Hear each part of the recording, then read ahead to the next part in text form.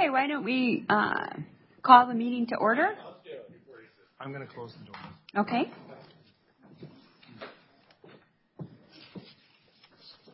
All right. So I don't think... Oh, hi, Carl.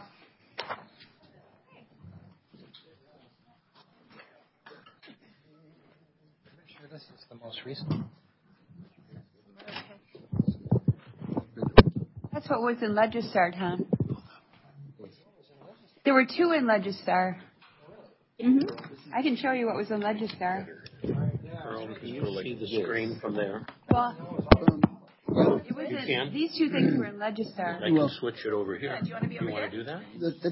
Sure. That does help. Well, if you have something updated, just let us know, and then just get the updated ones to Patrick, and he can put it into Legistar. Yep. Okay, why don't we get started? Call the roll call. You got everybody? We're set? Okay. New member introduction and parliamentary procedure. I don't think we really have anything unless anybody has anything else they want to talk about. No? Okay. All right. Everybody have an opportunity to look at the minutes from last time? I'll make a motion for approval. Second. Okay. Motion by Bill, second by Ken. Any discussion? Sorry. All those in favor? Aye. Opposed? Motion carried. Okay, public comment. Is there anybody who wants to make a comment? And this would be on something that is not on the agenda. Okay, all right. Any disclosures or recusals? Gets your mouth a little bit better. You don't have to press your hand all the time. Okay. That going to work, Carl? I'll give it a shot. Okay, all right. I wonder if we can maybe talk to them about something else that might work better for him.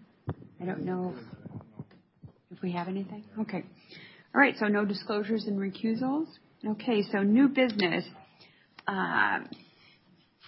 So you have in front of you the packet of information that Patrick handed you.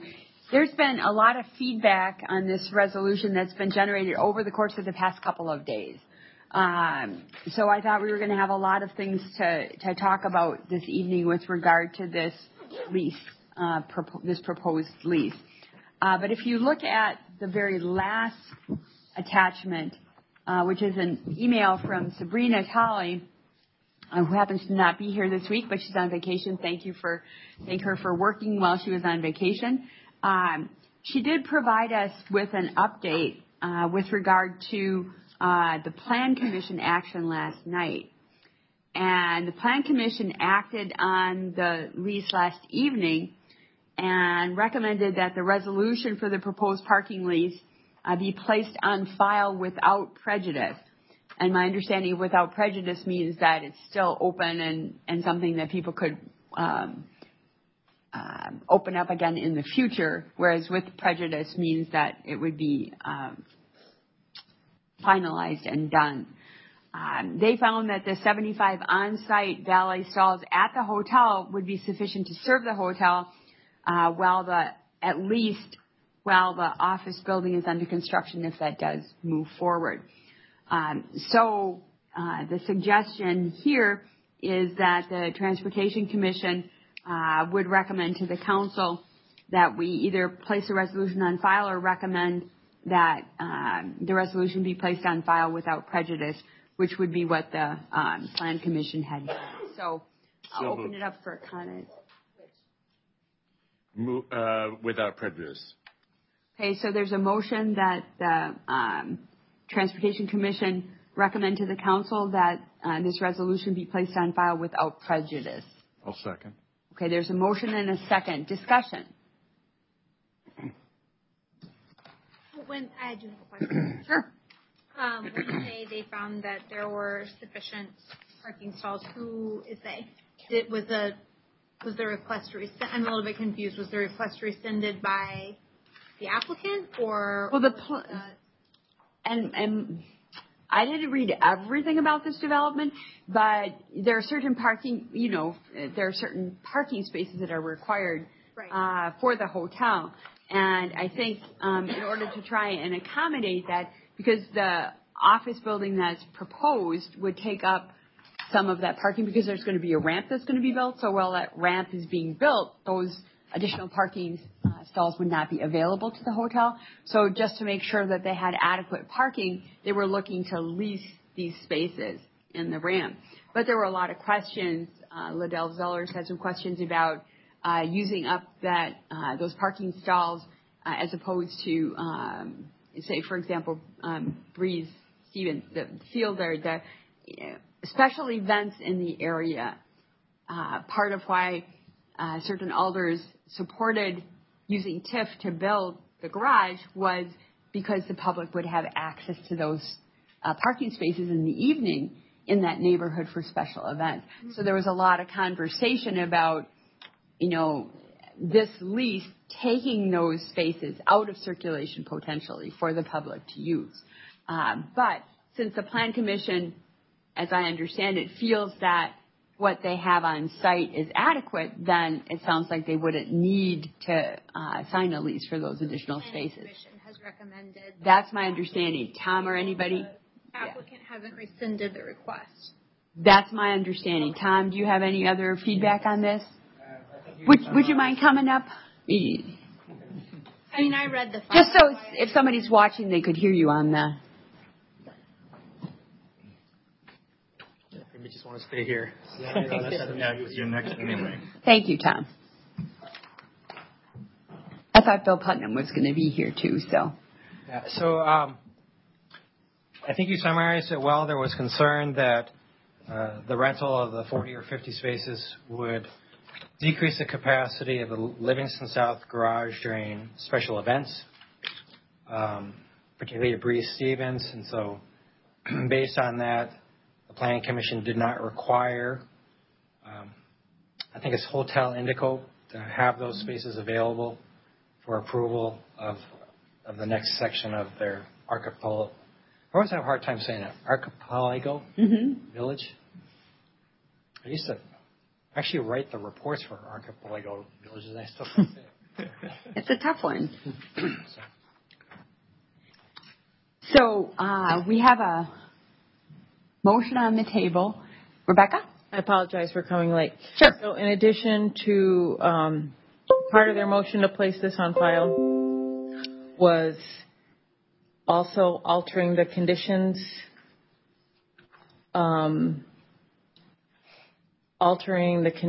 of their whatever permit they were looking for. We didn't see, we looked in Legistar, Patrick and I both looked in Legistar to see if we could see the actual formal action that the Plan Commission took, and we couldn't find it.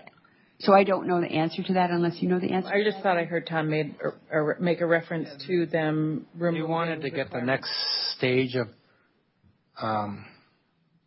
their development into the process. They believe that originally they were going to use some more, it's my understanding they were going to use some more on-site parking spaces, but in the building of the next phase, 125 spaces wasn't going to be available, only 75. And so then they were proposing to supplement the needed parking for Hotel Indigo through renting spaces from the parking utility. Some people had concerns regarding that because of the peak events. So they decided to, it's my understanding, they decided to approve the next phase of the development without those extra 50 spaces. And so then this little resolution, which was a lease that was they thought was going to be a condition of approval, ended up not becoming a condition of approval. So then it's kind of hanging in space right now. Got it. Thanks. And I had one other question too, and it, isn't, I guess, relevant in this case if it's tabled, but in general, I think the lease also I couldn't find a copy of the lease on Legistar. We didn't. Maybe I missed it. But do these typically Okay, so there was no. Well, oftentimes, yeah, I think the general conditions of the lease are often put in the resolution, but oftentimes the attorneys prefer not to have the exact lease because let's say if one sentence gets changed, then it has to go through the committee structure and approved by council again. And so, Well, I guess my question was more that it was a little bit unclear whether it was leasing 50 spaces or leasing up to 50 spaces on an as-needed basis. So basically, is it providing capacity for overflow, or is it actually taking 50 spaces on a daily basis? Yeah, I'm not sure. Sabrina would have to answer that to see if they are dynamically assigning those spaces or just saying you have a guaranteed 50 spaces. I don't know. I think they're paying for 50 spaces. Yeah.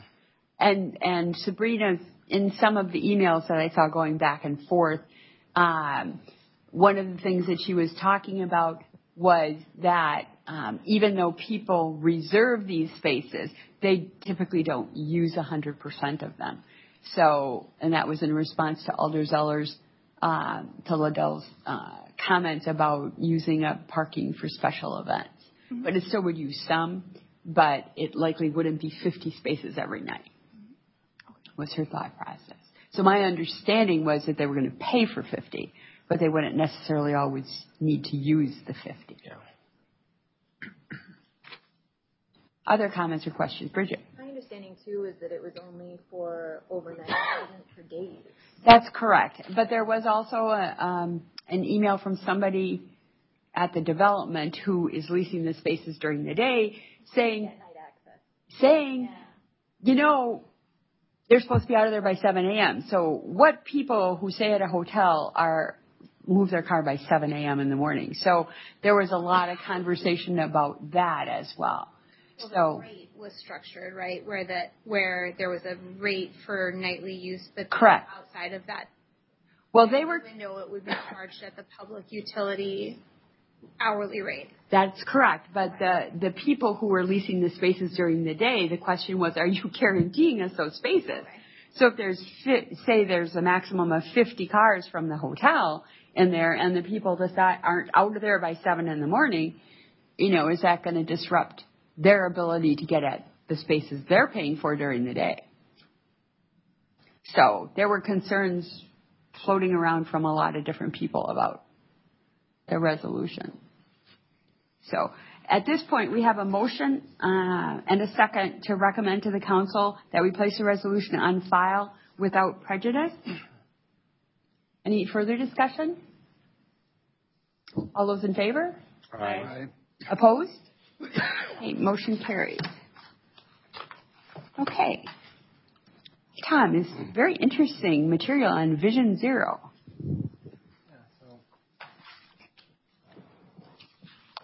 We'll start it. So I went through some of the police reports for City of Madison. And from 2013 to 2017, we had 38 homicides, 617 rapes, and 2,682 assaults, which is a lot. That if you would look at those figures, I think you would be concerned, right? Yeah, I'm a little shocked, actually, yeah. Yeah. If we were to look at crashes, we have 44 fatalities, 399 incapacitating injuries, and over 3,000 non-incapacitating injuries. Mm-hmm. So oftentimes we think of, public safety or public health, and we think, well, we have to deal with crime and make sure that we're keeping our citizens safe. And yet our transportation network, has probably an equal risk to everyone that lives in Madison. Interesting thing, too, is that if we look at the public safety and health portion of the city's operating budget, it makes up 42%. 42% of the city's operating budget focused on public safety and health. And then we think about, well, what are the resources we're devoting towards safety within our motor vehicle and If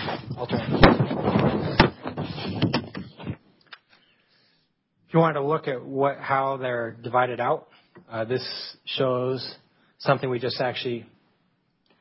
Can I just stop you for a second? This isn't exactly what was distributed in Legistar, correct? Yeah, Some people are trying to follow along, and so it's updated version. Yeah, it's an updated.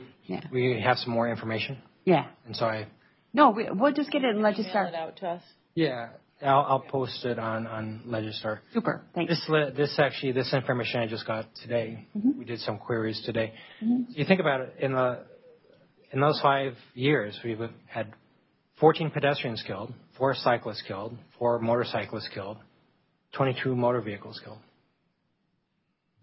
And then you have another 71 pedestrians incapacitated, 28 cyclists incapacitated, 13 moped, 39 motorcycle, and 248 motor vehicle drivers or passengers incapacitated.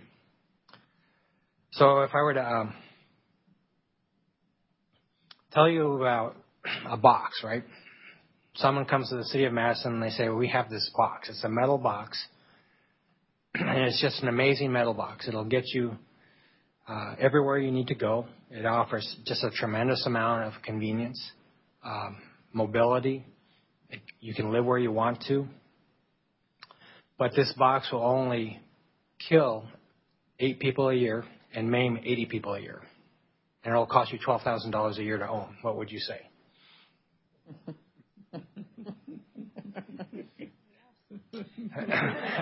What are my options?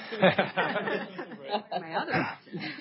Apparently, we've said yes, right? Yeah. Apparently. But if we knew the consequences, we might not have, right? 100 years ago, when this was taking off. So, on that, there's since the 1990s, there's been this movement called Vision Zero. It started in Sweden in the 1990s. It's a strategy to eliminate all traffic fatalities and severe injuries while increasing safe, healthy, and equitable mobility for all. It was first implemented in Sweden in the 1990s. It has proved successful across Europe, and now it's gaining momentum in major American cities. So if we look at the traditional approach versus Vision Zero, a traditional approach might say that traffic deaths are inevitable, and it's impossible to perfect human behavior, right? And there's some truth in some of the traditional approach. If you think about the one that sticks to mind is the person that was in the pickup. I believe he was on drugs on West Washington and killed that master student, exchange student. Was that last year, Yang? The year before. Year before. But in Park Street. You think, well, how do you solve that? Traditional approach focuses on preventing collisions. It says that everyone has a individual responsibility, and it kind of says saving lives is expensive. Vision Zero states that traffic deaths are preventable. The idea is to integrate human failing in the approach. The real focus is to prevent fatal and severe crashes. Okay, so we have, 5,000 crashes in Madison last year? So that's a lot. And, or that was in 2017. My daughter was 2 of those. 2 of those crashes. But, I pay higher insurance right now, and I fixed up those crashes because she wasn't hurt. But if you're injured, incapacitated, or killed, those things are permanent, right? Those things are permanent. It uses a systems approach, and it states that saving lives is not expensive. I cut it out a couple of statements that were in some of the documents that I believe were in Legistar. From engineering to a public health perspective, while traditional approaches to transportation safety have prioritized reducing or preventing collisions, Vision Zero instead advocates for the focus on preventing injuries. Okay, again, the focus. Crashes are okay, but can we really knock down the injuries? Last year we had 11 fatalities. So what if we really tried to get to zero? Would we ever get to zero? No. But what if we got to 6? That would be 5 more people walking around. And then next year, that'd be 5 more people walking around. Instead of asking, why did that person crash, the Vision Zero framework examines, why was that person so seriously injured in the crash? This change in thinking from collision reduction to injury prevention results in a significant shift from an engineering to a public health perspective.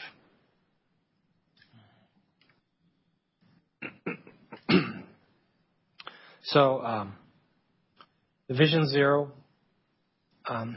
network will recognize Vision Zero communities based on these bullets. I'm not going to read all the way through them, but they basically say eliminating traffic deaths with an explicit framework. The mayor or a top elected official has to officially commit to Vision Zero. We have to have a Vision Zero action plan or strategy in place, and they actually have them. These are 20 to 30 page booklets saying this is how we're going to get to zero. These are the resources we're going to devote to zero.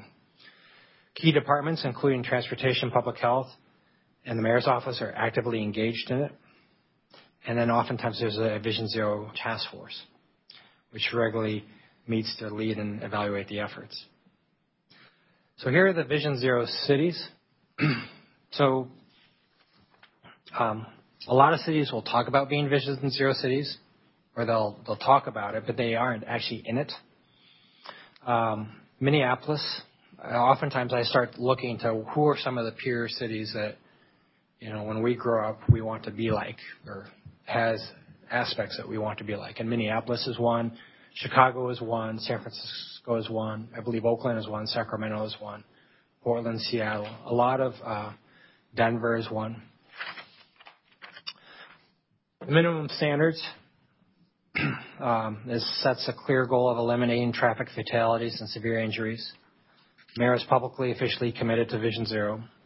Vision Zero plan or strategy is in place, and the mayor is committed to doing so in a clear time frame in the key city departments. So this is kind of a summary of the long bullets.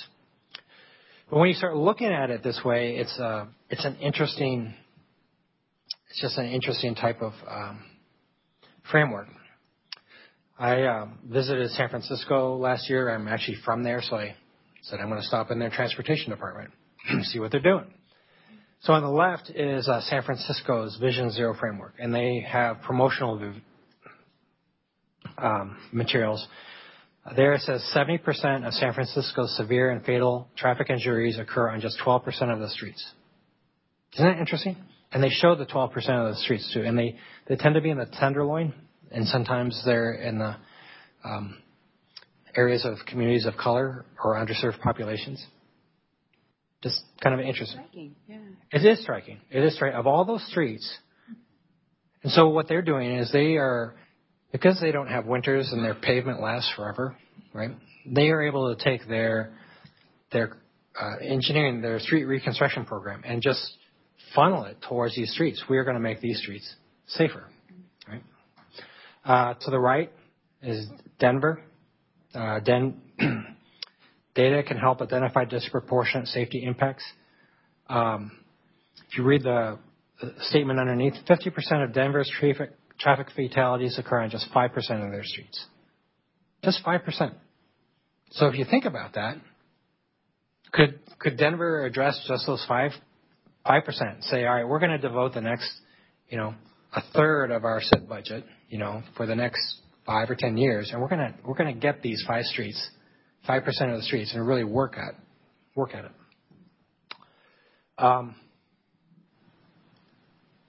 This is Chicago. They don't actually have a catchy statement. I was hoping they would, but those are the streets that they're focusing on.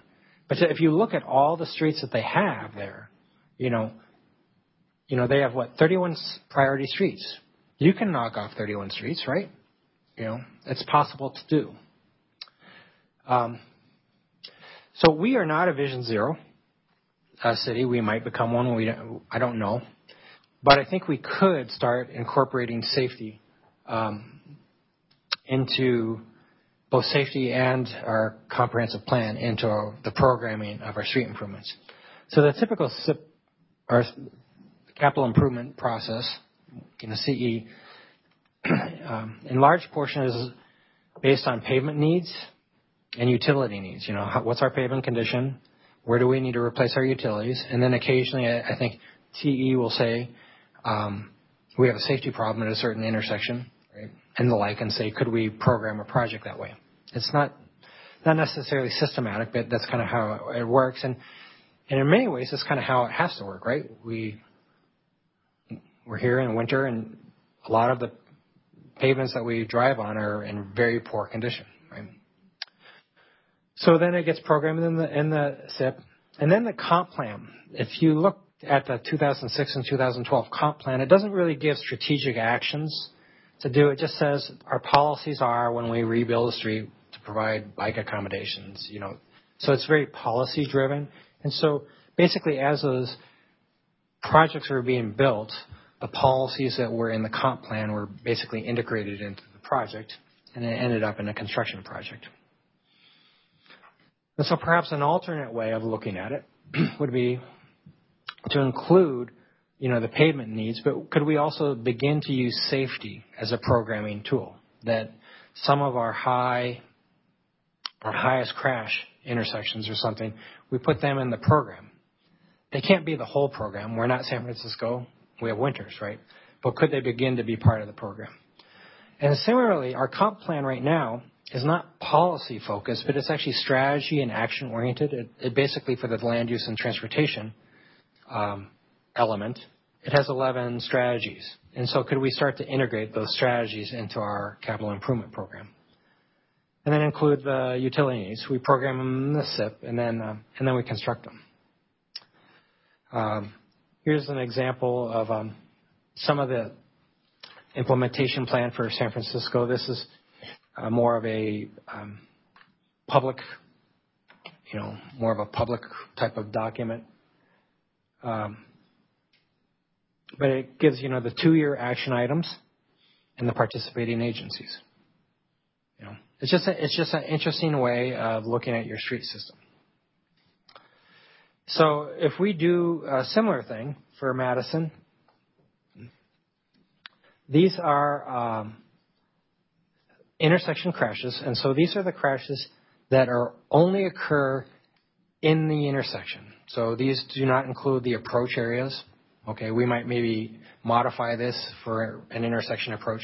Does everyone understand what an intersection approach is? Like the 100 or 200 feet as you approach an intersection often is considered in an intersection analysis because you'll have rear end crashes, that type of thing. This is solely basically from stop bar to stop bar to stop bar to stop bar. And is that because that's what our data captures right now? Well, that's how we've been doing it for the last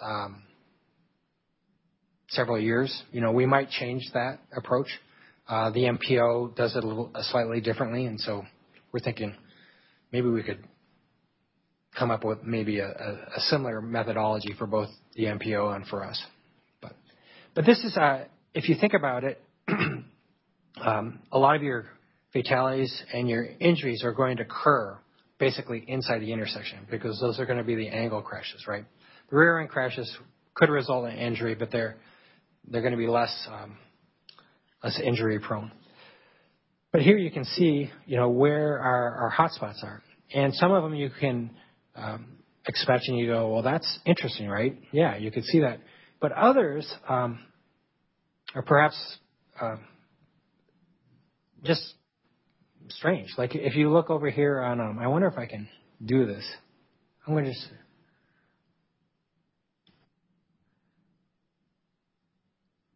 All right, on-screen, pointer, and PowerPoint, press, control, mouse, click. Control, mouse.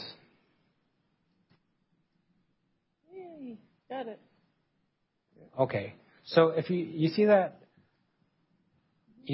yellow dot next to that yellow, or the red dot, I'm sorry. Right there. Mm-hmm. Right there. Mm-hmm. That's a big red dot. at the intersection of Cottage Grove Road and I think it's Acewood. What's going on there? Why do we have a big red dot at the intersection of Cottage Grove Road and Acewood? You know, it's just kind of interesting. You know, then you can go, everyone would think, well, Gammon Road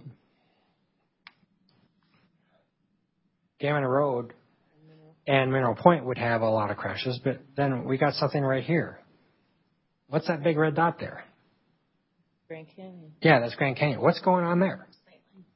Yeah, so you start to see how it's just an interesting thing. So I think we're beginning to the traffic engineering has always released a traffic report, and it's always talked about safety, fatalities, and the like. The idea is that now, you know, we have a report. How do we integrate the results of that report? Maybe change them a little bit to reflect maybe some national practices, but how do we get the results of that report integrated into doing something about it?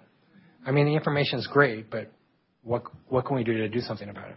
Well, Tom, the last time the crash report came here, we just got numbers, and we did ask folks to come back to us again and do an analysis of that, which, Yang, I think you're working on already, to help us understand, you know, what safety issues are there and what can be done to address those safety issues. So very much in line with what you're talking about. Yeah, and part of it is that like CE, they're putting together their capital budget. And I guess I'm new to the city, so I say, already? You know, yeah. Yes. I need more. City engineering, by the way. Yeah. So I'm thinking, I need more time, you know, and so I think the budget that you'll see perhaps this year, we would like to introduce the concept of programming some safety things, but it probably won't be full blown until a year or two. So, Tom, the graphic for Denver reminded me that we're doing a thing called Results Madison. And because I think that's the same software, it looks the same anyway. But perhaps you're saying, what do we do with this data? Perhaps there's a way that if all the departments are already having to identify data points for their 6 performance areas, that's an ongoing activity that could really be, you could do Vision Zero Light through that process, perhaps, at least for data gathering and analysis. We could. I don't know. Did we put crashes as a performance measure for TE? I think so, yeah. Because we'd like to hold you responsible. Well, I know that's the problem with the whole thing. It's, you know, just that orientation. Well, actually, but I think it could be useful. You know, what gets measured gets worked on. Right. Right. So what gets met? Okay. So now I want to give a shout out to the MPO.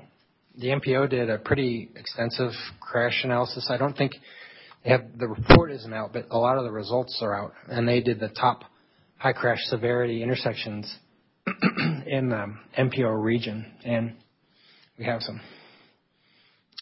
MPO representatives here. So here you can see their dots.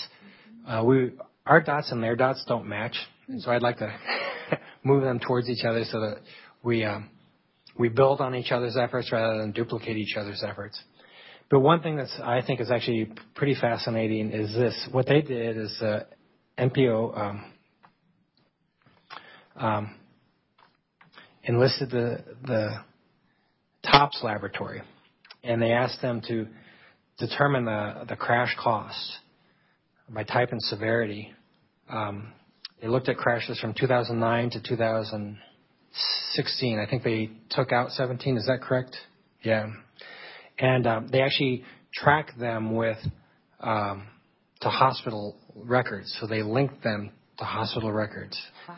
Yeah, and so they were able to, actually San Francisco did the same thing. And when San Francisco told me that that's what they did, I said, man, we'll never do that because that'd be way too hard. Well, turns out the MPO did. Yeah, so that's, and so they're only able to link about 35 to 40% of them, but still the sample size is just enormous when you have that many crashes over that many years over the state of Wisconsin. So it's one thing that's interesting is that as a biker, I want to know why a biker's life is worth less than a motor vehicle person's life, right? So, but that's how they. Your property's worth more. At the bottom. Oh yeah, that's right. I have a very expensive bike, right? Or maybe I really push the grill in on a car, right? Yes. Tom, is this codes data? Yeah. This. Okay. So then, what they did is they used a EPDO weighting. EPDO. Property damage only. Right, only. Okay. I would have to look that up. Yeah. So if you think of a vehicle as property damage, let's say you hit a telephone pole or something, that's 1, and you take those monetary values, how much is a fatal crash with a pedestrian worth? How much is a fatal crash with a cyclist worth with a vehicle? And then you take all the crashes that you have, and you weight them according to this rating scale. Okay, so that's a different way of looking at it. Rather than just saying, well, how many crashes does this intersection have? How many, you can tell that this really focuses on injuries and fatalities because the weighting is so high for those, right? And so we actually have, we've done that recently. We have, we have 11 pages of this, okay? And you can see our highest crash ranking based on the EPDO ranking. North Stoughton Road in East Wash, that's not a surprise. North First Street in East Washington, that's perhaps maybe a surprise. You know why is First Street? Yeah. Highway 12 and Mill Pond Road. Right now this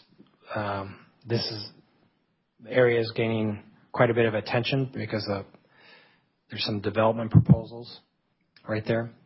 That's number 3, right?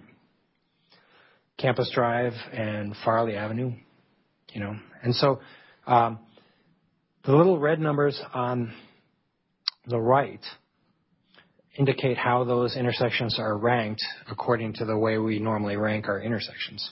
So in the safety report, the way those intersections, where they are ranked is in red. Now, how they are ranked based on this weighting scale is shown right here. So you can see that they're different, right? Because this places a much higher value on the fatality and the serious injury. But maybe that's, if we were a Vision Zero city, that's how we would want to rank them, right? We would want to, because the idea is let's get rid of the fatalities, right? So then the next slide is just more of an informational slide, the CE budget for 2019. This is the capital budget. They had $4.6 million for ped bike. For major streets, they had $78 million, of which $27.9 million were TIP projects. Those are projects that are involved with the MPO and getting some federal funding. Examples would be like County Highway M or University Avenue, or one at the point of the capital budget was included Buckeye Road. And then we had $20 million in pavement management, about $22 million in street reconstruction. So, we invest a lot in our streets. And so how do we prioritize all this money that we invest in our streets? And where does safety fit into that? And I can't tell you right now, but I'm just saying that, these are questions that I would like to start asking and seeing if we could move in this direction. So, Tom, could Could you roll back that one? And I noticed with the red at the end. So way down at the bottom, a general thing. How does Badger and Park get a 1 on yours and a 21 on theirs? What's the main thing that you were emphasizing that is not as emphasized on this one? I'll try and answer, and Yang maybe can correct me. I believe the ranking in red, there's 2 factors. One is that the red represents 1 year, whereas this ranking represents 5 years. Okay. And oftentimes many public agencies like to use a 5-year rolling average because the sample size for 1 year is rather small, and also a good winter or a bad winter can just kind of create perturbations, Oh, this was a great year. We must have done really good on safety. No, we just had 20 inches of snow instead of 16 inches of snow, So a 5-year average oftentimes provides a more rolling average. And then also, I think it is weighted for safety, but I believe Mark used just some generic numbers from the USDOT that don't reflect the analysis that the top labs did. So, Bill, you could actually be giving this and schooling me, but so what is a life worth, right? So, so that yeah, it really doesn't have a weight. The reds don't have as much weighting toward the value of life as that does. Yes. That's the basic answer. Yeah, Okay. correct. Yeah. And data size. That's sample. right. Yes. So this is 1/5 of the data sample because that's a 5-year rolling average, right? Okay. Correct. Right. So Right. yeah. So That's it. traffic engineering did in our report that we presented in front of this commission last year. Is that that's kind of required by city ordinance. So we did according to city ordinance format. But doesn't mean those are best ways to look at things. As explained by Tom, especially if you want to focus on fatalities and serious injuries. It definitely makes more sense to give more weight to those type of crashes. As Tom mentioned, the property damage only type of injury, type of crashes, might not be that critical from that perspective. But the analysis and the report from traffic engineering staff that's done because city ordinance require that way. But again, that's something that maybe you can look into as well. Maybe city ordinance can be modified and reflect the new direction we want to go. So just one follow-up. Could you do this and pull out the Bs and just have the KNAs? Yeah, we can do that. Yeah. Is that, not that I'm diminishing a non-incapacitating injury, but my guess is the severity stuff is hugely different. Correct. Based on a B doesn't get nearly as much as the Ks and As, right? Correct. Yeah. Okay. Yeah. So I guess I would just say, so along those lines, the type of injury resulting from a crash or more specifically, I guess, an accident, regardless of the outcome, the engineering solution could be one that could help with all the way across the board. So I wouldn't want to discount non-incapacitating injuries, particularly considering that this is only reported injuries, and I'm assuming, and I guess I don't know at the city level, do you guys also use like the NV 4000 in that form, and that's where you get the data from? Okay. And so the fact that maybe since that's been redone and it has more robust information, it might be an opportunity to look at updating the model in the city ordinance, and that may be something that could help bring kind of the safety and the engineering together with this, since that's sort of what's happening at the state level. Yeah. I think a difference, if I'm remembering our own crash reports correctly, that traffic volumes are a big factor in how we rank. So if you go back to the that ranking list, so that if you can go, so that 14 injuries at Park and Badger is a lot more significant than 17 at Stoughton and Buckeye, just because of the traffic volumes, because they're per volume, the crashes are happening more frequently, and that weighs heavily in our analysis. Raquel was talking about crash rates that right. we do, so we rank based on those as well. Yeah. So the MPO, I didn't put a slide in for the alternate anyway. So the MPO also came up with so this is one way of ranking them using the EDPO, and I think it's probably most consistent with Vision Zero. But there is another way of ranking, and where you take you take the crash frequency, the crash rate, and the injuries, and you just give them equal weighting, and then you rank them in that. Did I say that correctly? Yep. So that's an alternate way, and they have a report or a ranking that could go out that way too. And so so let's say a low volume intersection that has 2 crashes might not show up on that, but because it has a high crash frequency because they're low volume, it could show up. Yeah, I think also Bridget brought up a really good point. Is about not only about the numbers, but about the information from the form, the report form, which contains a lot of information that sometimes you cannot get a good understanding just looking at the numbers, but really dives into each crash, look at what happened and under what condition it happened. That actually help a lot to identify countermeasures. So we typically traditionally do rank every year. But when we look into those, we do have a ranking for the previous years in comparison as well, so we can see the trend across 5 or more years. And for each year, we look into individual crashes and have someone really analyze it, do a crash diagram, and see what happens and what can be done. So we are in that process right now for the 2017 crash. So we also included, for this time, we also included the police department and also city engineering in the discussion, as recommended by this commission. That's a really good one. So we'll bring back some updates in a future meeting once we've done that process.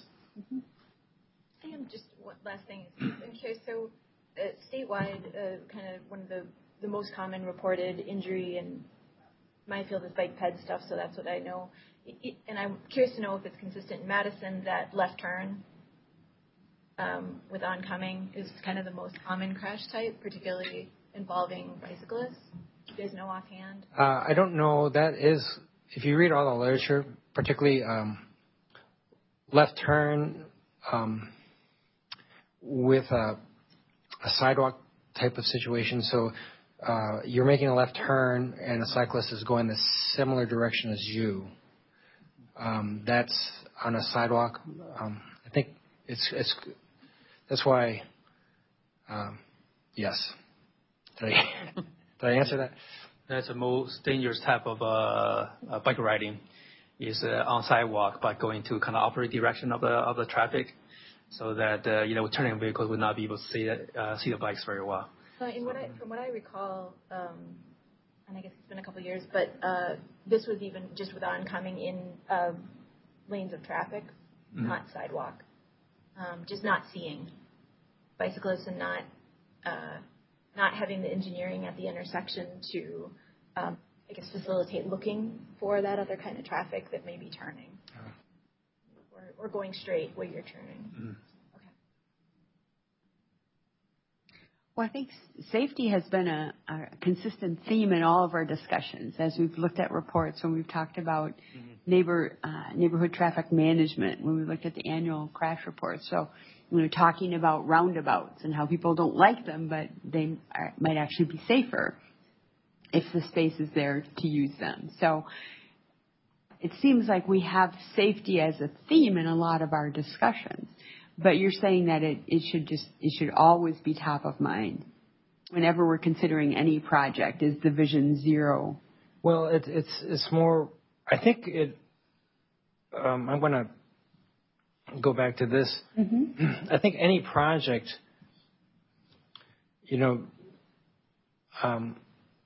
TE is always, does input on safety, and then anything that CE does, they are considering safety as they design it. Okay? But safety is not necessarily driving the allocation of resources right now. So safety is considered in everything. It's like this permeable backdrop, but it's not driving the allocation of resources.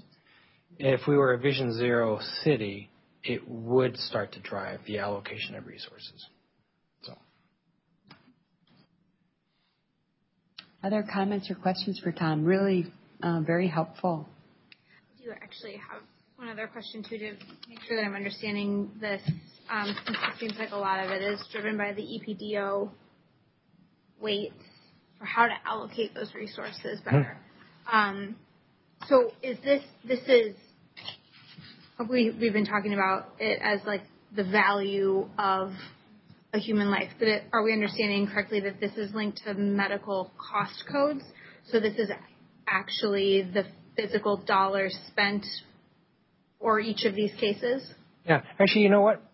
We have a member of the MPO in the audience right now who is in charge of this project. And I think 3 minutes of her time would you be willing to come up for 3 minutes? My question was, are these actual, does this... Okay. You could introduce yourself. Understanding correctly the EPDO weighting methodology, it's kind of driven off of the cost per incident. Correct. Could we ask you to introduce yourself? Yes, I'm Colleen Hosley. I'm a transportation planner with the Madison Area Transportation Planning Board. Okay. So we're saying it's not necessarily a value as much as it's literally the cost of the incident.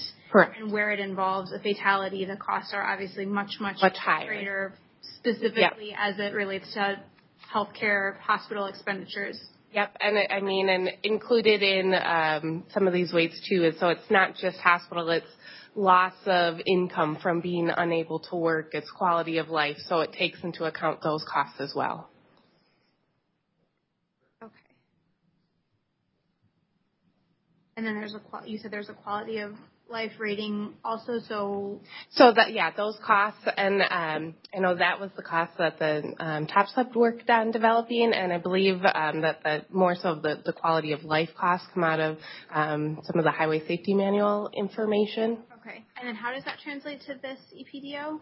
So those are included into that cost. So that cost that you see there takes into account the medical costs. It takes into account the loss of income, loss of being able to work, and some of the other, cost of living.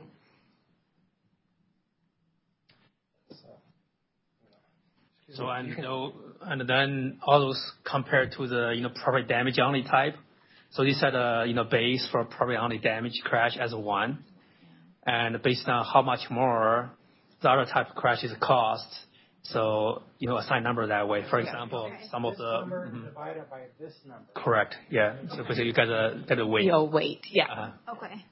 Yeah, so it's a way to put, to evenly look at all these crashes and have it in one unit of analysis so that you can compare all the different types of crashes together.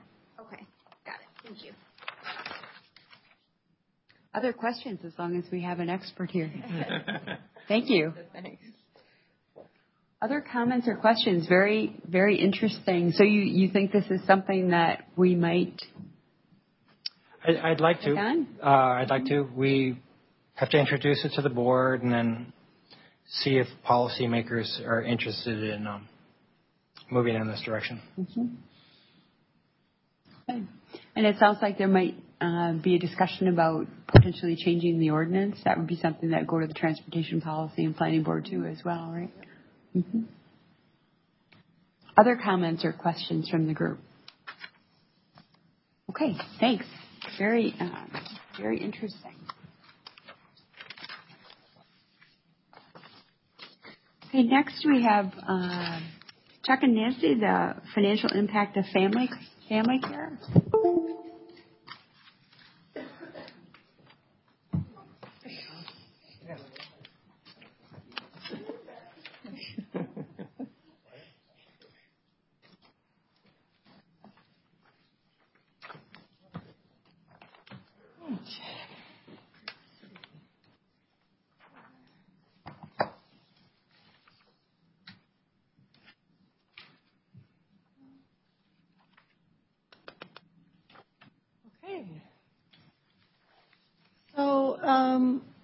We've been asked back to give an analysis or a comparison of how paratransit approached 2018 with the implementation of family care by the state, how we approached going into that year and preparing the budget for the year, and then how we ended up. So that's what this presentation is. And so we're going to talk a little bit about I think I presented to the joint board and commission to talk a little bit about what was happening with family care and broadly the impact on paratransit. But just a reminder, in 2018, the state implemented family care for Dane County.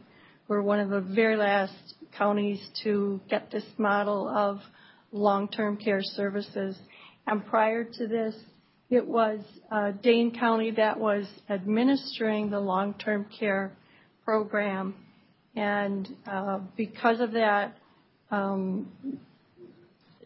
severing of that or restructuring of the way that the state wanted to handle delivery of long-term care or administration of long-term care services, that long-standing relationship that we had with Dane County for cost sharing ended in 2018. So by losing that agreement, we knew that assured revenue source of about $3.9 million would be eliminated. So we're going to look at a little bit of the before and after data and how we approached the issue. And we'll see ridership numbers and some financial data. So we did convene and work for a year's time period with a committee, an ad hoc committee that was looking specifically at funding, understanding the MA waiver funding, and any policy decisions that might be contemplated to prepare for this. So we met over a one-year period, and the outcome of that was to come up with a series of tools that we might use in preparing the budget, and they addressed fares and service levels. And then we got into the weeds very much, this ad hoc committee, and one of the very detailed pieces of information that we provided was we did some financial projections, and this is just one of the financial projections that we laid out. There were 5 different scenarios, from very dire to very positive, and this actually happened to be the middle of the road scenario. And if you look at the bottom of it, these were the assumptions that we made. We assumed that we would lose all of that Medicaid funding and that we would retain half of those Medicaid waiver rides, about 100,000 rides. So our ridership would drop by about a third is what our prediction was. So we'd lose all those Medicaid waiver riders, reduce our contracted service, and then, that's essentially it. So that's how we began or ended our work with that ad hoc committee. So that was the scenario we moved forward with. So the work of that ad hoc committee ended, and Paratransit then proposed from that set of tools we had available to us some proposed fare and service changes. So those are the 4 recommendations that we had: increasing the fare, having a cash-only fare or an agency ticket, elimination of our leave attended service, and primarily offering curb-to-curb service rather than door-to-door. But none of those have been implemented. Correct. None of those were implemented. Mm-hmm. So that is again how we approached. We offered these proposals, and again, none of them were advanced. They didn't get approval to move forward on. So then we actually came to the budget development phase, and now here we go. We don't know what ridership is going to be, but we guessed. We didn't know what revenue would be, but we guessed.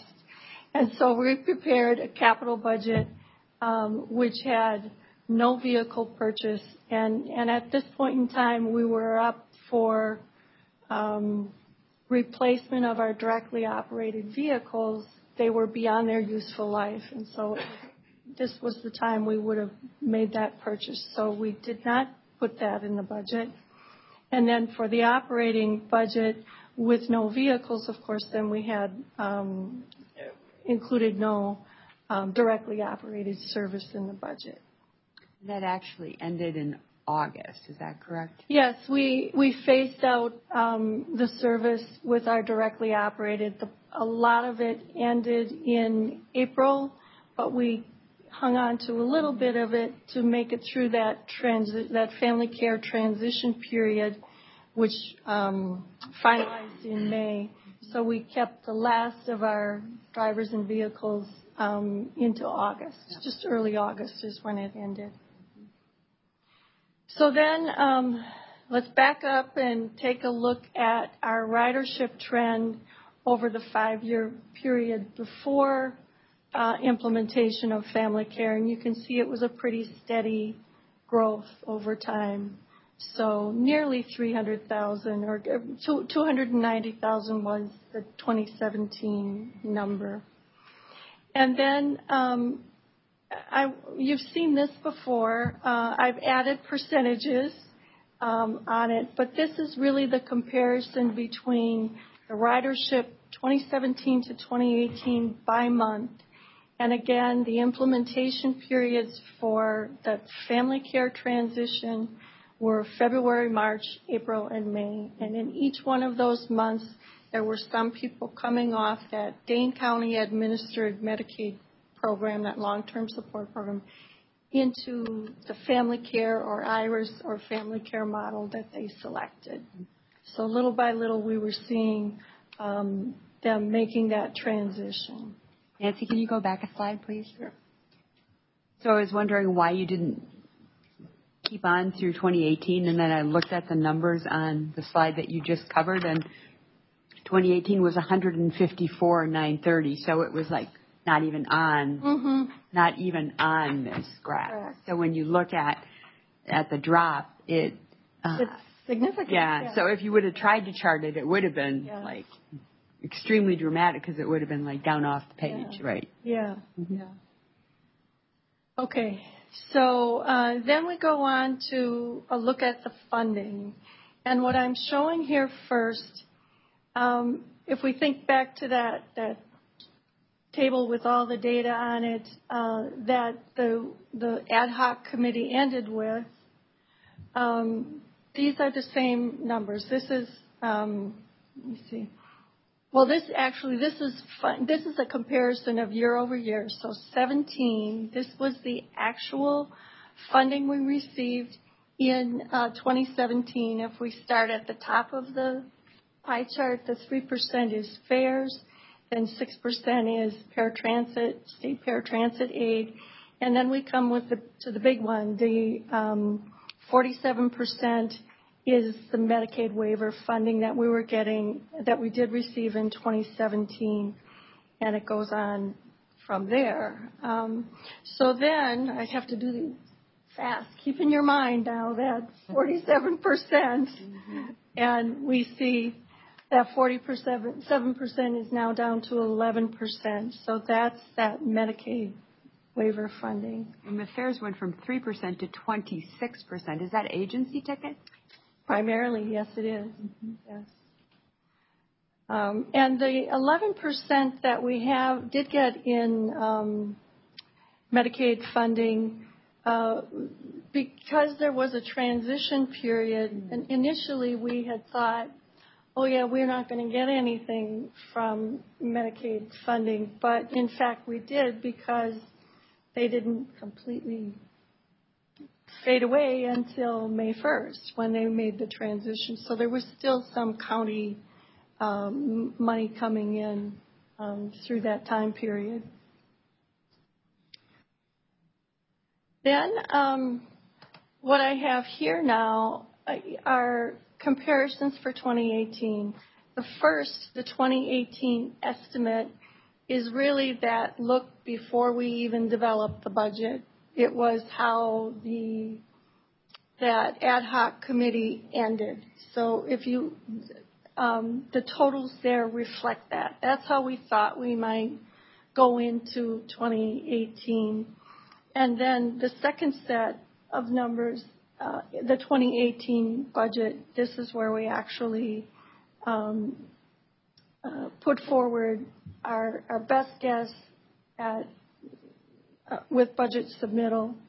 And then on the right are the actual numbers, both revenue and expense.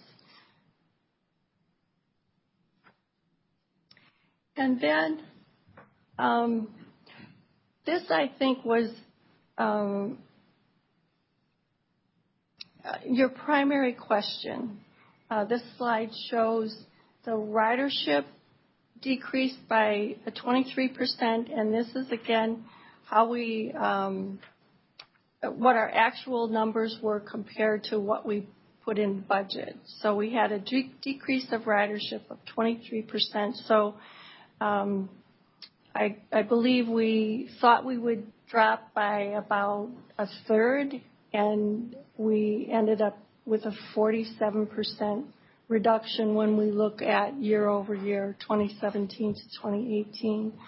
Our expenses were decreased by 15% and revenue by 6%. The overall budget ended with a deficit of $152,000. But going into the year, this is actually the fear of the loss of the $3.9 million. This looks fairly good in comparison to that. So the original estimate was a negative $1.2 million, and you ended up at a negative $152,000. And what was the primary reason, do you think? The ridership was less of a decrease. Part of it. Ridership was decreased. Our revenue from agency fares was a factor, and of course, we eliminated the purchase of the vehicles and our directly operated service. And how? Just remind. Sorry, I'm a banker, financial brain. I had lots of questions. So the agency tickets, it was a big number. Can you remind me what that number was?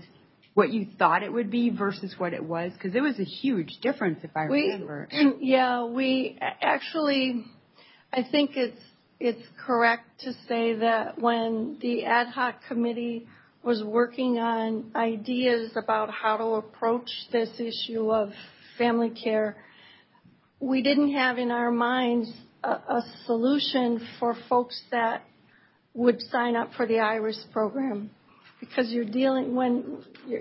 the IRIS program really allows an individual to contract with whoever it is that they want to, and the concept of working individual by individual to come to a resolution for their needs. We kind of didn't have that in our mind. And we focused a lot on solutions that would work with family care agencies, which are managed care organizations, and we could work with an agency that represents a lot of individuals rather than individual by individual. Bottom line is we didn't really have a concept that we could get from the IRIS side of the house the revenue that we did. We ended up, after the work with the ad hoc group ended, there was a lot of effort that I put into working with the IRIS agencies and family care agencies as well. But I think the big benefit that we got out of those negotiations, particularly on the IRIS side, is we had each IRIS agency represented, and there were 4 of them, and each fiscal agent that works with IRIS participants there as well, and the state was a participant. So it was a meeting much like this. That's how those negotiations went with the IRIS folks. So most of that agency revenue has come in that manner through IRIS. It was hundreds of thousands of dollars. Yes. Do we know approximately how much that was? I just asked Wayne. I'm Chuck Camp with Metro Transit. Yeah. We had about $50,000 that we had in agency ticket revenues in 2017, and we budgeted about that amount for 2018, and we came in at $1.2 million in family care agency revenues. So I think that's part of what I was hoping to get out of this was what caused you to be so much more successful. And this is a great story in terms of how you managed it, but I think those agency fees was huge. And I would answer that. Nancy's very humble. Yeah. Nancy's building relationships There's a chair for you back. with the agency. Chuck, there's a chair for you there. It's good to work on my knees here. But really, it was Nancy building those relationships. As we talked to other transit systems that implemented, they didn't have the success in increasing their agency fare revenue increase. So we felt conservatively that we weren't going to see a significant increase, and we did. Yeah. I think I would add to that. The state certainly put out there to the folks that they were working with, IRIS and family care, that transportation was a priority in Dane County, and they made it those agencies' priorities as well. And so they were very motivated to be at the table with us and to make that transition run very smoothly. And of course, transportation was just one aspect of all of the changes that individuals that are getting these long-term care services had to grapple with. And so the concept was try to make that flow as easily as possible and not make it an issue. So everyone was motivated to be there. And it was very helpful to have the state at the table as well. I have one more slide here. Just a second. Rebecca, did you have a question? No, you can do your last slide now. Okay. The last one is really to put it in context. Just like on that ridership chart, you said it would be hard to see if you put 2018 on the ridership. Well, here are the numbers when we compare 18 to 17, and you can see ridership decreased by 47%. And then expenses decreased by 32, revenue decreased by 34 overall. Rebecca? So I'd be interested in seeing the real numbers behind these graphs. Mm-hmm. Chuck, you just made reference to you said we had 50,000 in agency fares in 2017. So, but 3% of 9,793,759 is 293,812. So is that other 243,000 just regular fares? Right, convenience tickets primarily. So convenience tickets are in here. Right. And so we've added another like 500,000 in convenience tickets. Convenience went up. I don't know if Wayne remembers how much that. They went down. Right. So the driving force in the fare increase was ticket agency fares or agency fares. That's 1.73 million, not 1.2 million. Okay. That's, Nancy, could you go back? that's why I want to see the hard numbers behind this graph, because that's what. We'll have that in the packet next time. Yeah. Rebecca, if we look at that, so what did you? So No, I'm looking at the real numbers from 17 and the real numbers from 18. Yeah. Not the projections. Okay. I was trying to understand what we had been told that they were going to lose that $1.2 million, and then it was only 150 something, I think. Right, but that $1.2 million, as Nancy said, was at the end of the ad hoc committee. It left us 1.2 million short. Correct me if I'm wrong, Wayne or Nancy. And that's where, to balance our budget, we eliminated directly operated paratransit services to get to that final 1.2 million. Yeah, but then you said you budgeted 50,000 in agency ticket sales, but this says 510,000. Is that the same number or not?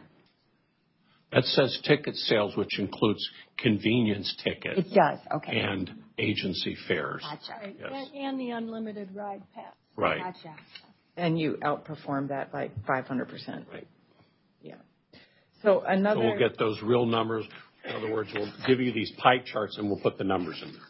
Yeah, because the percentages of different total numbers are a little bit side by side, because misleading. that'll show the different actual revenue. Yes. Yeah. Bar graphs side by side. Because it looks like state aids went up by 9%, but they only went up by like $100 and something thousand, which isn't that. Well, and one of the things to highlight numbers, here that we haven't said yet is we have not had our 2018 audit yet. Baker Tilly comes in next week. Okay. Super exciting. So isn't that exciting? It is. I love reading that report. I know. I do. We have a meeting set up to talk about allocation. So let me give you some samples from a layperson's perspective. Wayne can make it more precisely stated. Agency fare tickets is an allocation that goes to paratransit. Plain and simple, black and white, no ambiguity. When we get general state paratransit funding, general state transit aids listed up there, 8520, $2 million, that is a projection. That's not a black and white number where Dave Schmidtke, Wisconsin DOT, they're looking at us at $2 million O2. That's Wayne saying, we got this much money. Here's how much we're spending on fixed route, how much we're spending on paratransit. I'm going to allocate it this way. And then actual paratransit costs come in. Well, then we're looking at that number a little differently than agency fare ticket revenues. There's also a separate state aid for paratransit only, 85,205. That goes directly black and white to paratransit. Some of these, I once had an economist on a committee like this who had to explain this to me because I was confused. Said, Chuck, some of these categories are fungible. That was the word they used. Yeah, and it would be nice to know the difference. So real quick, cash fares, black and white. Ticket sales, black and white. Unlimited ride pass revenue, black and white. 85,205, black and white. County MA waiver in the past, black and white. Federal 5307, fungible. So that's why all of the allocated why they say allocated. 8520 transit age, fungible. Allocated partner investment, fungible. Fitchburg and others don't say, oh, we're going to give you this much for fixed route and paratransit. No, we have a cost per hour of all of our services, and then Wayne, our CPA guy, has to allocate that based on generally accepted accounting principles that make sense. And then Baker Tilly comes in. This is where I actually agree with Rebecca. It's kind of exciting when we ask that question. They explain where we're right. Oh, no, you overlooked something. So if, when we review this with our auditors, there's some changes to these, we will share that too with you. So I want to emphasize this is pre-audit. So the reduction of $700,000 in city general fund contributions It's fungible. is not a real number. It's just what filled in. It's just how Wayne filled in the rest of the pie chart, basically. I would do it as a little differently. The amount of city, state, and federal funding is a real number. How we allocate it is fungible. But I mean, in these Yes, graphs, those are estimates. so this $700,000 reduction was not a policy decision made by anyone. It's an allocation based on reality. It's an allocation based on what these other non-fungible items are doing. Based on ridership and real expenses. Expenses is a real number. Which is why it's been so difficult for you to answer the question every time we've said. It's fun to try, but I don't want to convey to you that you are talking to three auditors that have sorted through this, and this is black and white scientific numbers. No, this is us continuing to manage a very volatile change, and it affects everything from ridership to the pre-audited numbers. It affects everything. Yeah. So when we hear complaints from riders about the reduction in quality of paratransit service, which we are hearing, I'm sure you're hearing. I'm hearing from constituents. I heard from another alder about their constituents who wanted me to say that those exist. And if they looked at this graph, they might say, well, the city's not, is reducing their funding by $700,000 and they're not. Correct. So the answer to that needs to be more full-bodied, and that's why I came up to this table to be candid with you, because we've been discussing this, saying these are not settled numbers. We need to bring up here that this is pre-audit numbers. So right. You're right, full-bodied. But also, their decision, because Metro operates paratransit and Metro, and a lot of these numbers are fungible based on expenses of both of those services, there potentially are some changes in services that could be made or not based on expenses and budget. So it's just, it's fair complex, point. right? Yep. But there are some decision points that happen. Okay, thank you. No, thank you. Nancy, really appreciate you Yeah. coming back again and doing all this work. Excellent. And go ahead, Carl. Before everybody leaves the table, we've been analyzing a lot of the changes in the revenue stream since the end of since the implementation of family care. I just wanted to ask something about the expenses side, not just the revenue side, and it may be relevant to what Rebecca was just saying about quality of service complaints. Is that while this is all happening, as Nancy mentioned, we also did not replace the fleet of directly operated paratransit buses, having to do mainly with the change in federal money, as I understand it, that was available, that normally would help pay for capital costs of that nature. And in doing that, as I recall, that took away how we had been providing about 20% of all paratransit rides. I think at the end, directly operated buses were at about 1/5. So I have two things about that to say, or one's a question. First is, the directly operated buses were staffed and driven by city employees from Metro who, because they were an organized labor force, they had a better pay scale and more benefits than what is available to the employees of the subcontractors who picked up that 20% of the work. So I'm wondering if, and it wasn't an anti-union move on the part of Metro to cause this loss. It had to do with the unavailability of the federal capital money to keep it going. If that reduction in employee pay and benefits has had a measurable impact on the reduction of expenses to operate paratransit, because the per ride cost through a subcontractor and maybe Wayne has the numbers, maybe not, is no doubt less than it would have been through the directly operated buses. So since that 20% of the rides being delivered moved over to subcontractors, that might have had an impact on the expense line. And the other part that stems from that, I hadn't thought of so much, but Rebecca brought it up. The increasing complaints about quality of service may be related to the difference between what some of the subcontractors are able to perform compared to what the city was doing itself. Any reaction, either one of those, with Wayne here to help? Well, I think we'll get those cost per ride. We'd probably wait until we had the audited numbers to rely on that. With regard to the quality of service, yeah, it does become a bit of a challenge, and the tools that we have to use, we're trying to hone those and get a better handle on it. And as I prepare for next year, I'm already looking ahead as to how to use the tools we have right now and any changes we might want to make in a subsequent contract. We have another year on our contract with these providers.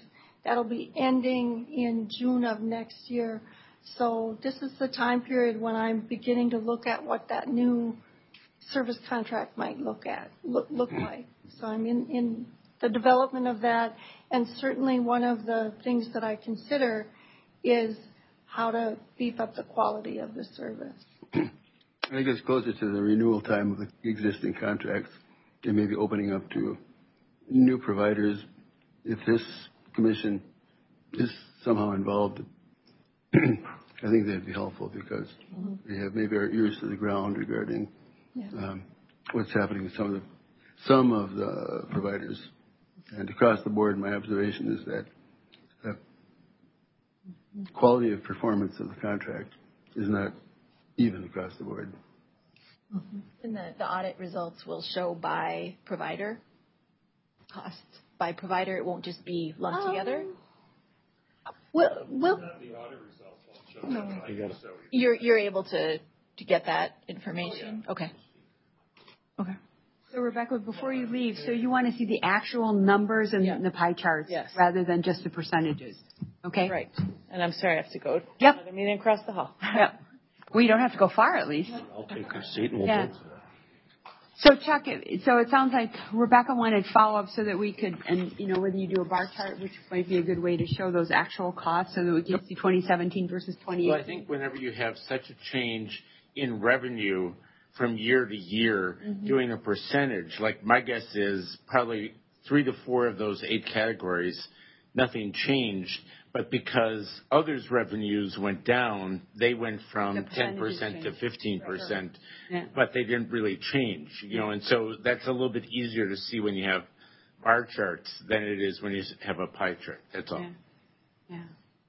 So let me see if I'm summarizing this correctly as I look at my finance manager.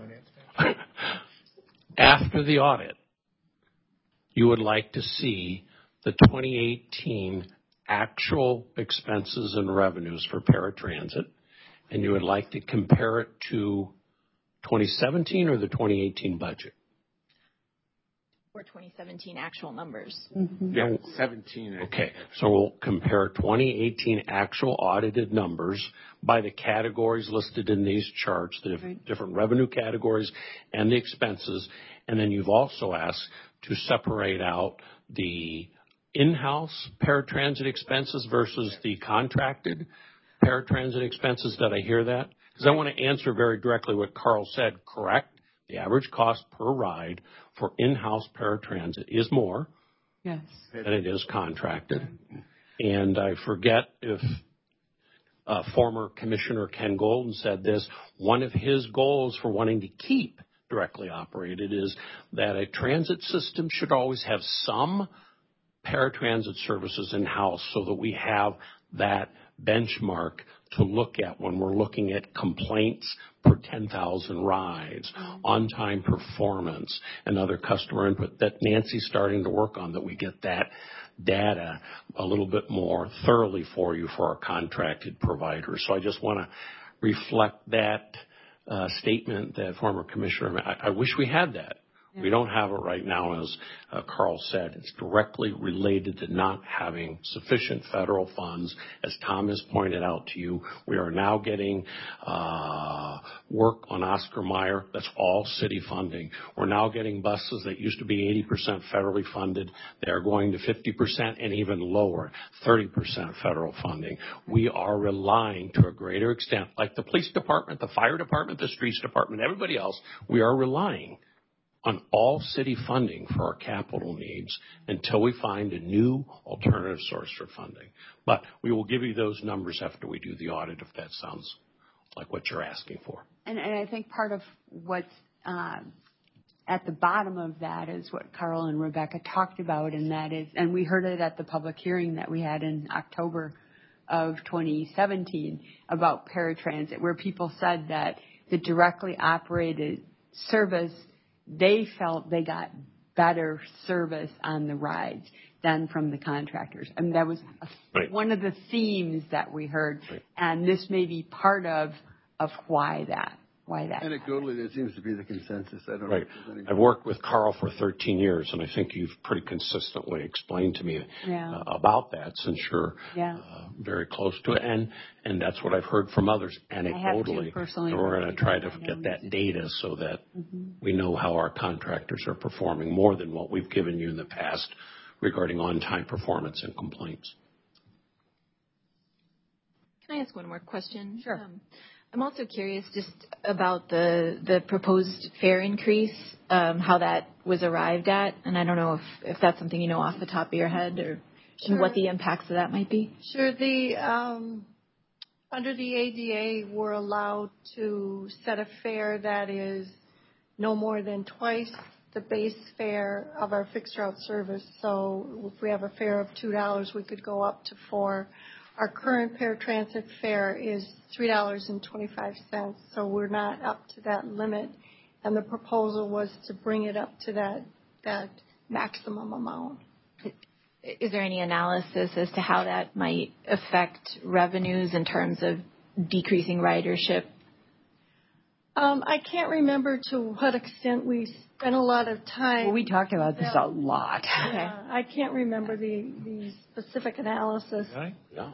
Sure. Wayne? So I think the primary goal with proposing the increase to $4 was because we fully expected, well, we hoped it wouldn't happen, and it didn't, that half of those riders who were being funded with MA waiver money, which because of the funding formula that was used, we were getting about $20 per ride for each one of those rides that were taken for an MA waiver client.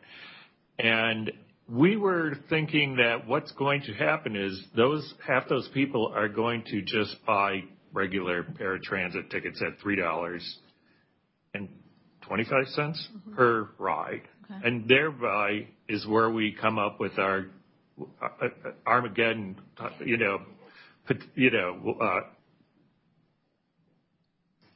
what we were expecting. Right.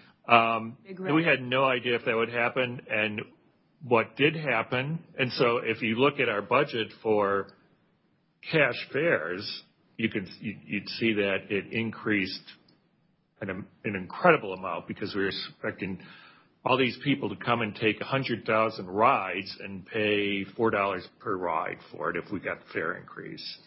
Whereas in reality, most of those rides disappeared.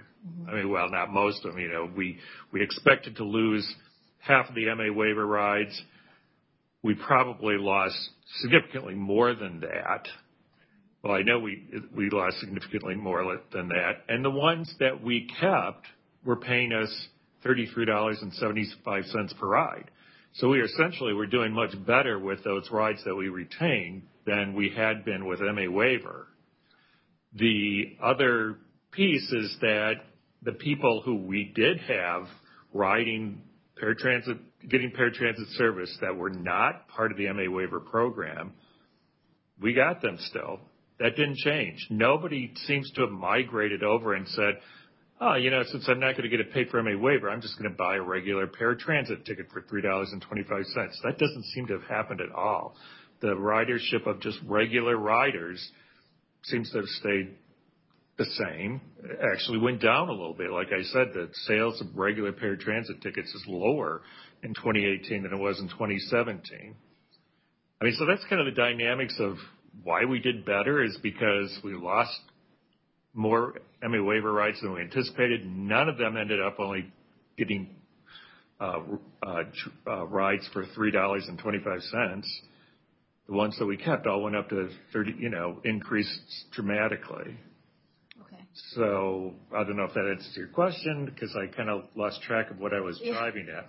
No. But I will say, as one person in the budget process, it is generally the case in public transportation that paratransit fares are less sensitive to fare increases than fixed route.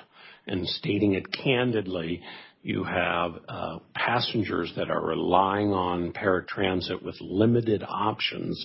So going from $3.25 to $4 from an analysis standpoint, we would not predict that to cause much of any decrease in ridership. Where fixed route, it would cause an impact. We had a robust debate just how much that impact would be 10 years ago, but paratransit would be a small decrease in ridership. I will say, and I know I'm sure outside of the purview of your service, but it makes me wonder, so the lost ridership that was not replaced, those folks who, what happened to those folks? Why, are they not making doctor's appointments? Are they not as mobile? What happened in a large measure was those individuals that signed up for family care and work with a managed care organization, they quickly came onto the program, transitioned, and then very quickly canceled all their rides with us because that managed care organization was now telling them, you're going to ride with this service. Okay. And they found transportation at a lower price point. Okay. So they were able to meet that need elsewhere. Okay. Okay. Thank you. Yeah. Very, very good information. Thank you guys very much for bringing it forward. The fact that we want to see more is a reflection of the excellent information you provided us. It's a hot topic that we've all been very interested in, and you guys did an excellent job. As I understand your conversations, other folks did not do as well with retaining agency tickets sales at the higher price, and that was a significant problem that other folks saw. So really good job in that regard. Made a huge financial difference. So other comments or questions? If I could, I'm not sure that I quite grasp what it is that you're looking for in addition to what we had tonight. So I don't know if maybe you guys feel more comfortable with the concept, but the whole discussion of allocations gets me nervous at times because it is a very, accounting's not a precise science. Yeah. So what I would suggest is the three of us are going to put together a plan, Ann, and I'll discuss and say, okay, is this what you... I put a lot of notes, and I'm pretty sure I understand. You can tweak it. Otherwise, it will add easily an hour before all of us are exactly... No, I'll save my notes and we'll talk about it. So I don't think it'll be bad, Wayne. I think you've got the information that's needed. I could talk about this for days. Okay. But he won't. Fascinating stuff. Tom is getting out his hook, so that means we've been here too long. I'm ready for hooking. Thank you.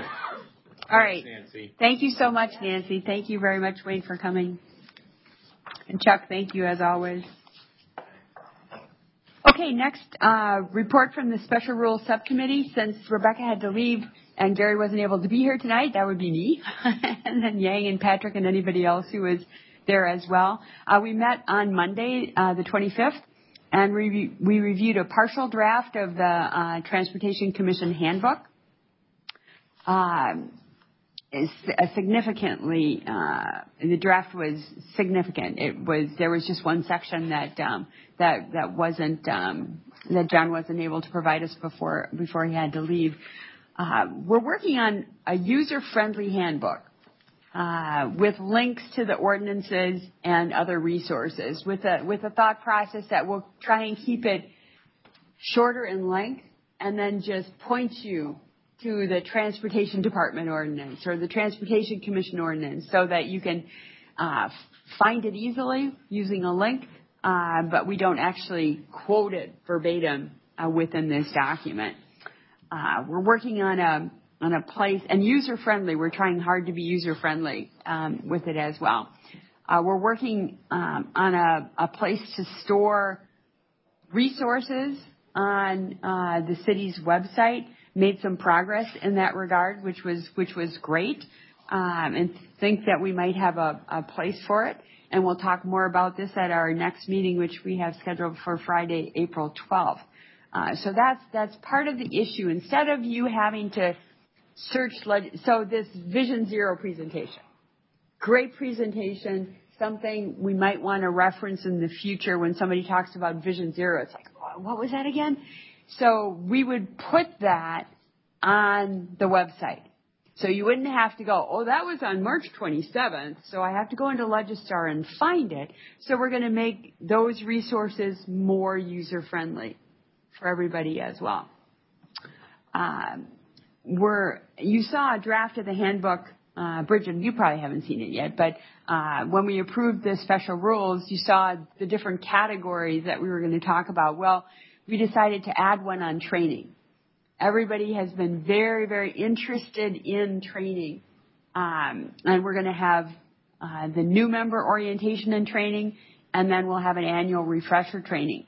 So in the new member orientation training, we'll certainly talk about the ordinances, whether it be transportation ordinances, boards, committees, and commissions, open meetings, Robert's rules, how to navigate Legistar.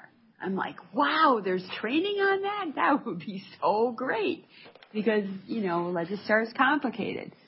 So that's another piece that we'll have to work on. Something that I would ask all of you, there's been a lot of interest in these topics. My suggestion was that we focus first on the new member orientation and training. And I was guessing that all of you would like to take the new member orientation and training. And then maybe a year from now, we would have like the refresher training for everybody who'd been on. Would I be right in that assumption? Okay, great. So my thought process, Yang, is that we would work on the big new member orientation and training, see how that goes, and then for next year, we'd work on the refresher training. So that wouldn't be something we'd have to finish. Does that work for everybody? Because that'll. One idea we're also talking about is that instead of having all of you go to different trainings here and there, we might work with the staff at a attorney's office, common counsel's office, for example, maybe do something all together. So maybe also through webinar as well if you cannot be here in person. So kind of condense that into just one session. It'd be a longer session. Yeah, it's going to be a longer session. That's a downside. Right. But something like for Robert's rule, not all of you don't have to do every single detail of those. Okay. So you might so we might be able to condense those. Mm-hmm. So that's another idea that we were exploring, and that might also be a model for other commissions and boards as well. So well, I think that's a great question to ask you. You could break it up into pieces and have Legistar training on this day at this time. You could have Robert's rules on this day at this time. We could break it up into smaller pieces, or we could have it all in one. So you could say, okay, I got to spend, I don't know if it would end up being half a day. I'm guessing it would be at least, would you say half a day? I mean, that's just off the top of my head. I'm thinking it might be half a day to cover all of these topics, or several hours for sure.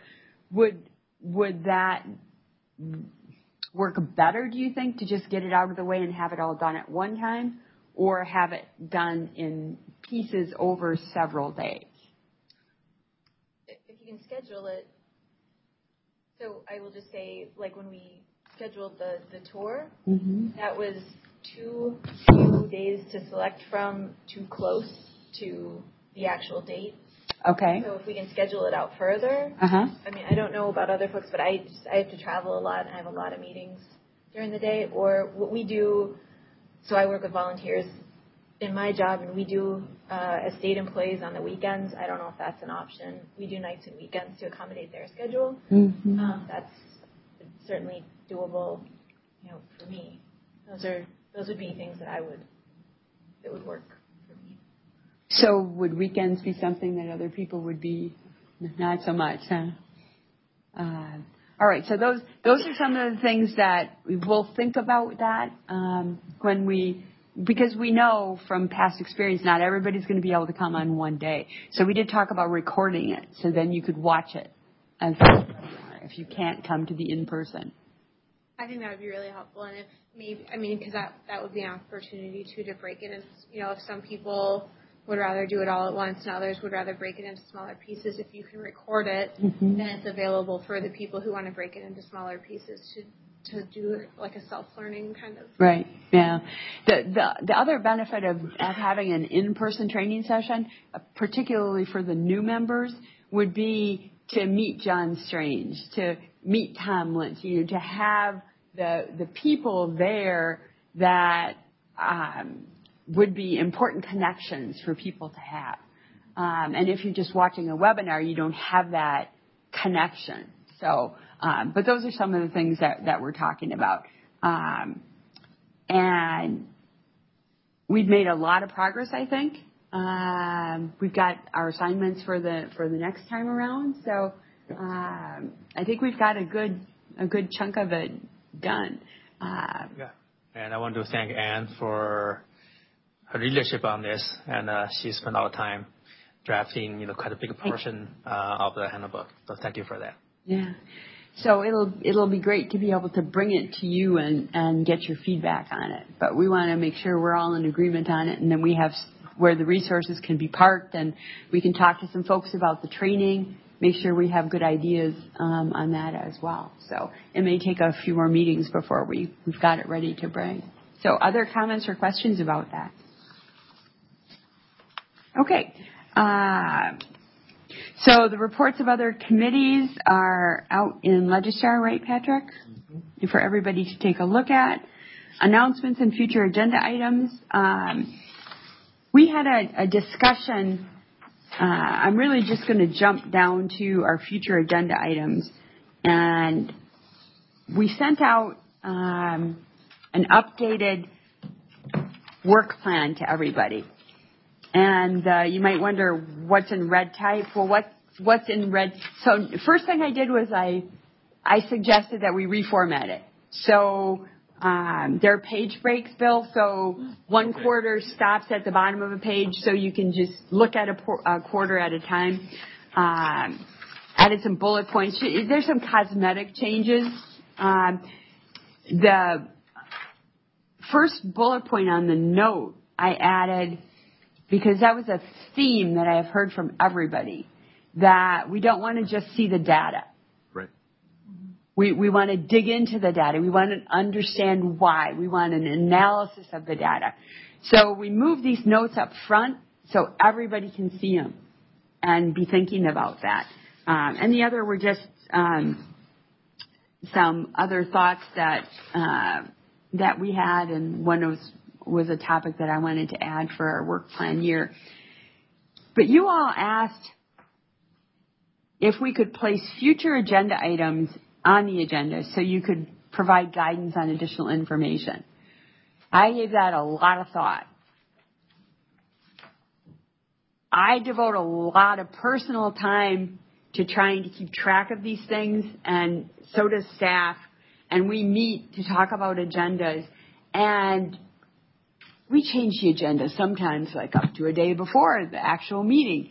So it's really hard to know what's going to be referred to us from the council some of these things are really hard. But we're spending a lot of time on this work plan. So the compromise that I have for you is that we're going to, maybe Patrick can explain how you're going to do this, but Patrick's going to attach the work plan so that it's in Legistar every time under this topic for future agenda items. Did I say that right?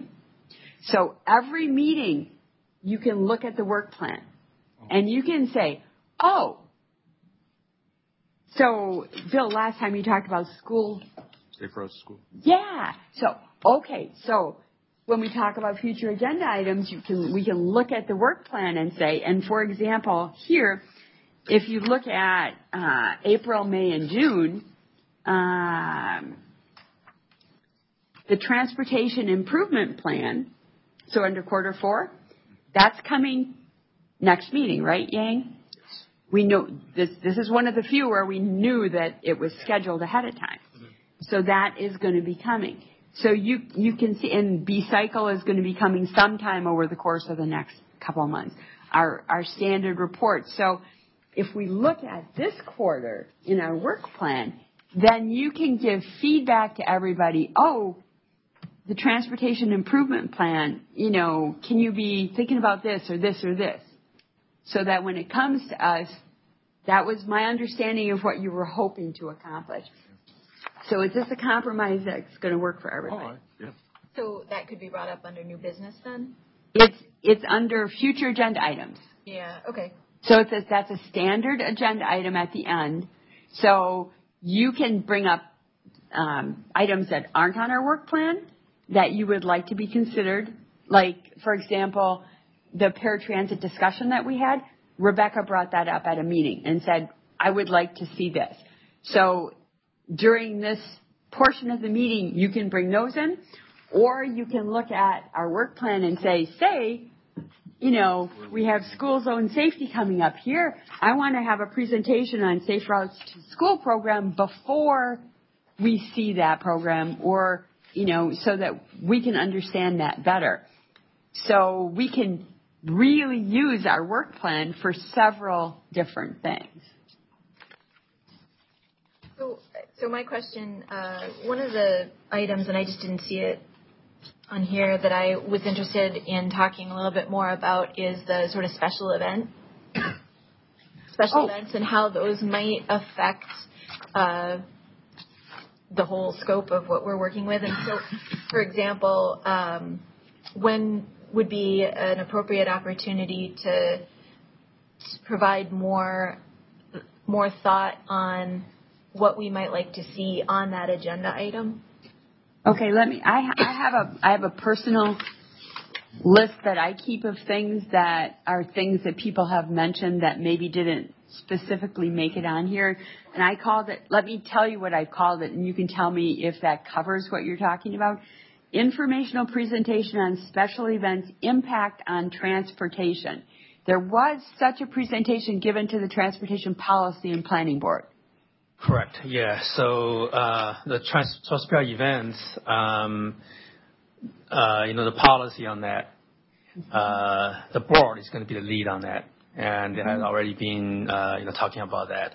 Mm-hmm. But we definitely can invite those staff members be here and talk about give us some information so we're aware of what's going on. So yeah. Mm-hmm. Okay. So we'll I have that on my personal list. So we have our work plan, and then we have some special projects, and then there are things like this that come up.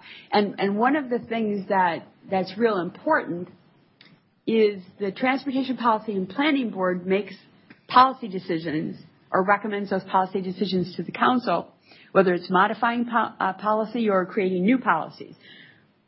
We have some things that people might consider policy, like setting fares and things like that we do. But the policies that are either changed or made or recommended by the policy board, we need to live within those. We need to enforce them. We need to implement them. So that's part of why we have those crossover members and why we have the reports, and why we should be looking at the minutes of what happened. And what happens and should happen is, well, they take action on those items. We may need an informational presentation on those items so that when we make decisions related to special events, parking fees at the ramps or something like that, or something related to on-street parking or transit, because transit has issues, ridership declines because of special events. So we need to have that information so we can make the best decision. Yeah, and that's I want to be able to understand what does wind up getting implemented in terms of policy. Yes. So that's something that, and I'll have to, I think staff, we need to rely on staff and reading the minutes as well, what happens at the policy board and what needs to come to us. Often it'll come to us informational only, but we need to have that information.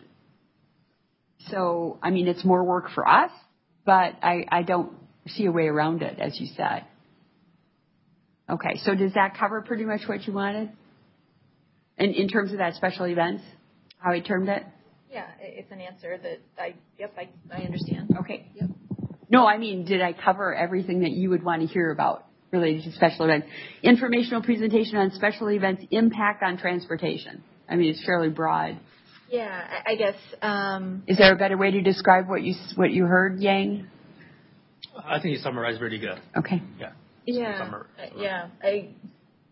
If you think of anything more, send it to Patrick and me. Okay. And we'll get it on the list. And Yang, and we'll get it on the list. So I guess I would like to know. I would like a picture of the special event side in terms of the number, the volume, and the impacts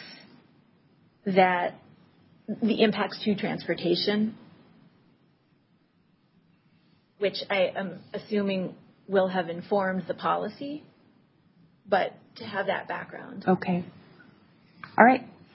Anything else for future agenda or any comments related to anything that's going to be coming up here in the next quarter? Excuse me. I almost made it through the meeting. Yeah. That's why I have my cough drops here.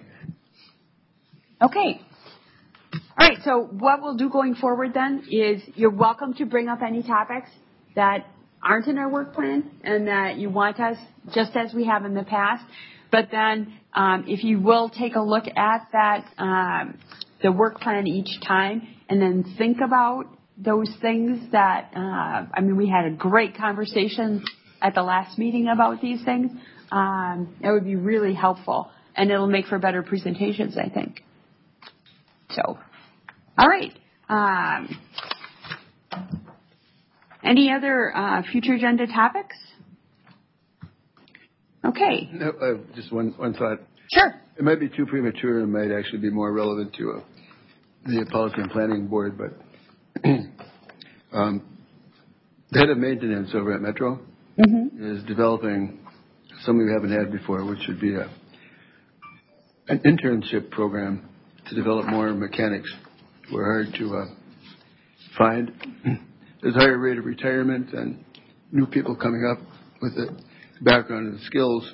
Uh-huh. We'd like to hear more about that, and maybe if the commission agrees, do what we can to encourage management to make sure he's backed, and if we like it, backed and funded and encouraged.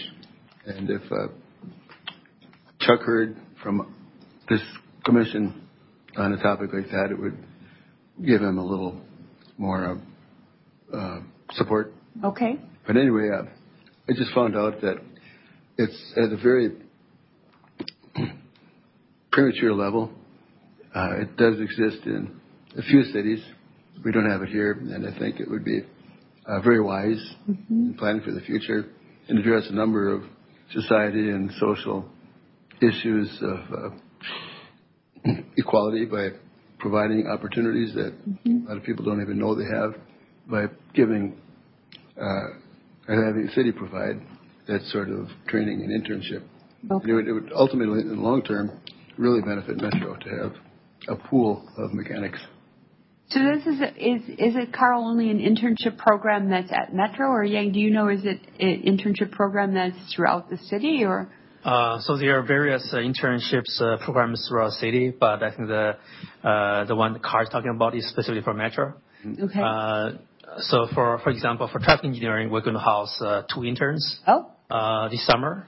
One is a Aspire intern, which kind of aligned with the Metro's program, which are targeted at the minorities and the females. So because a lot of city government representation does not proportionally covers minorities and females. So that's a program that's really encourage college students to have some experience with city government and hopefully learn something, help their career, and also hopefully build their interest for public service when they choose their career. So that's one intern program. So that one is funded by the city. So a second intern we're going to house this summer is a student from Yale. He was funded by a different agency through Yale. He's interested in our smart city initiative. So he wants to come to Madison for a summer intern, bring funding with it. And he's interested in working on evaluation some of smart city initiatives that city are doing and how does that help transportation, maybe even reduce pollution, help the environment, climate change. So he likes to do those type of research and study here this summer. Yeah, he chose Madison. So it's pretty cool. Wow. Yeah. So Carl, you'd like to hear from Chuck about this? The guy, I think maybe we should invite the head of maintenance. Okay. Marlon. And what he's envisioning, if he can get the backing to set it up in Madison, is not just a summer internship, but a multi-year program so that the graduates would be fully equipped in all aspects of bus maintenance, not just specialists in brakes. Okay. Like an apprenticeship. Apprenticeship is a good word. Okay. I like that word. Yeah, I'm sorry. Thank you. That's a much better word to describe what he's talking about when I'm trying to talk about getting support for. Okay. Very interesting. Any other topics? Okay. Anybody interested in adjourning? So moved. All right. Is there a motion? Is there a second? Second. All right. Carl, I'm sorry, I didn't hear you, Carl. Motion and a second. All those in favor? Aye. Aye. Nobody opposed. Motion carried. All right. Sorry, my head is totally blocked up tonight, so my hearing is not great.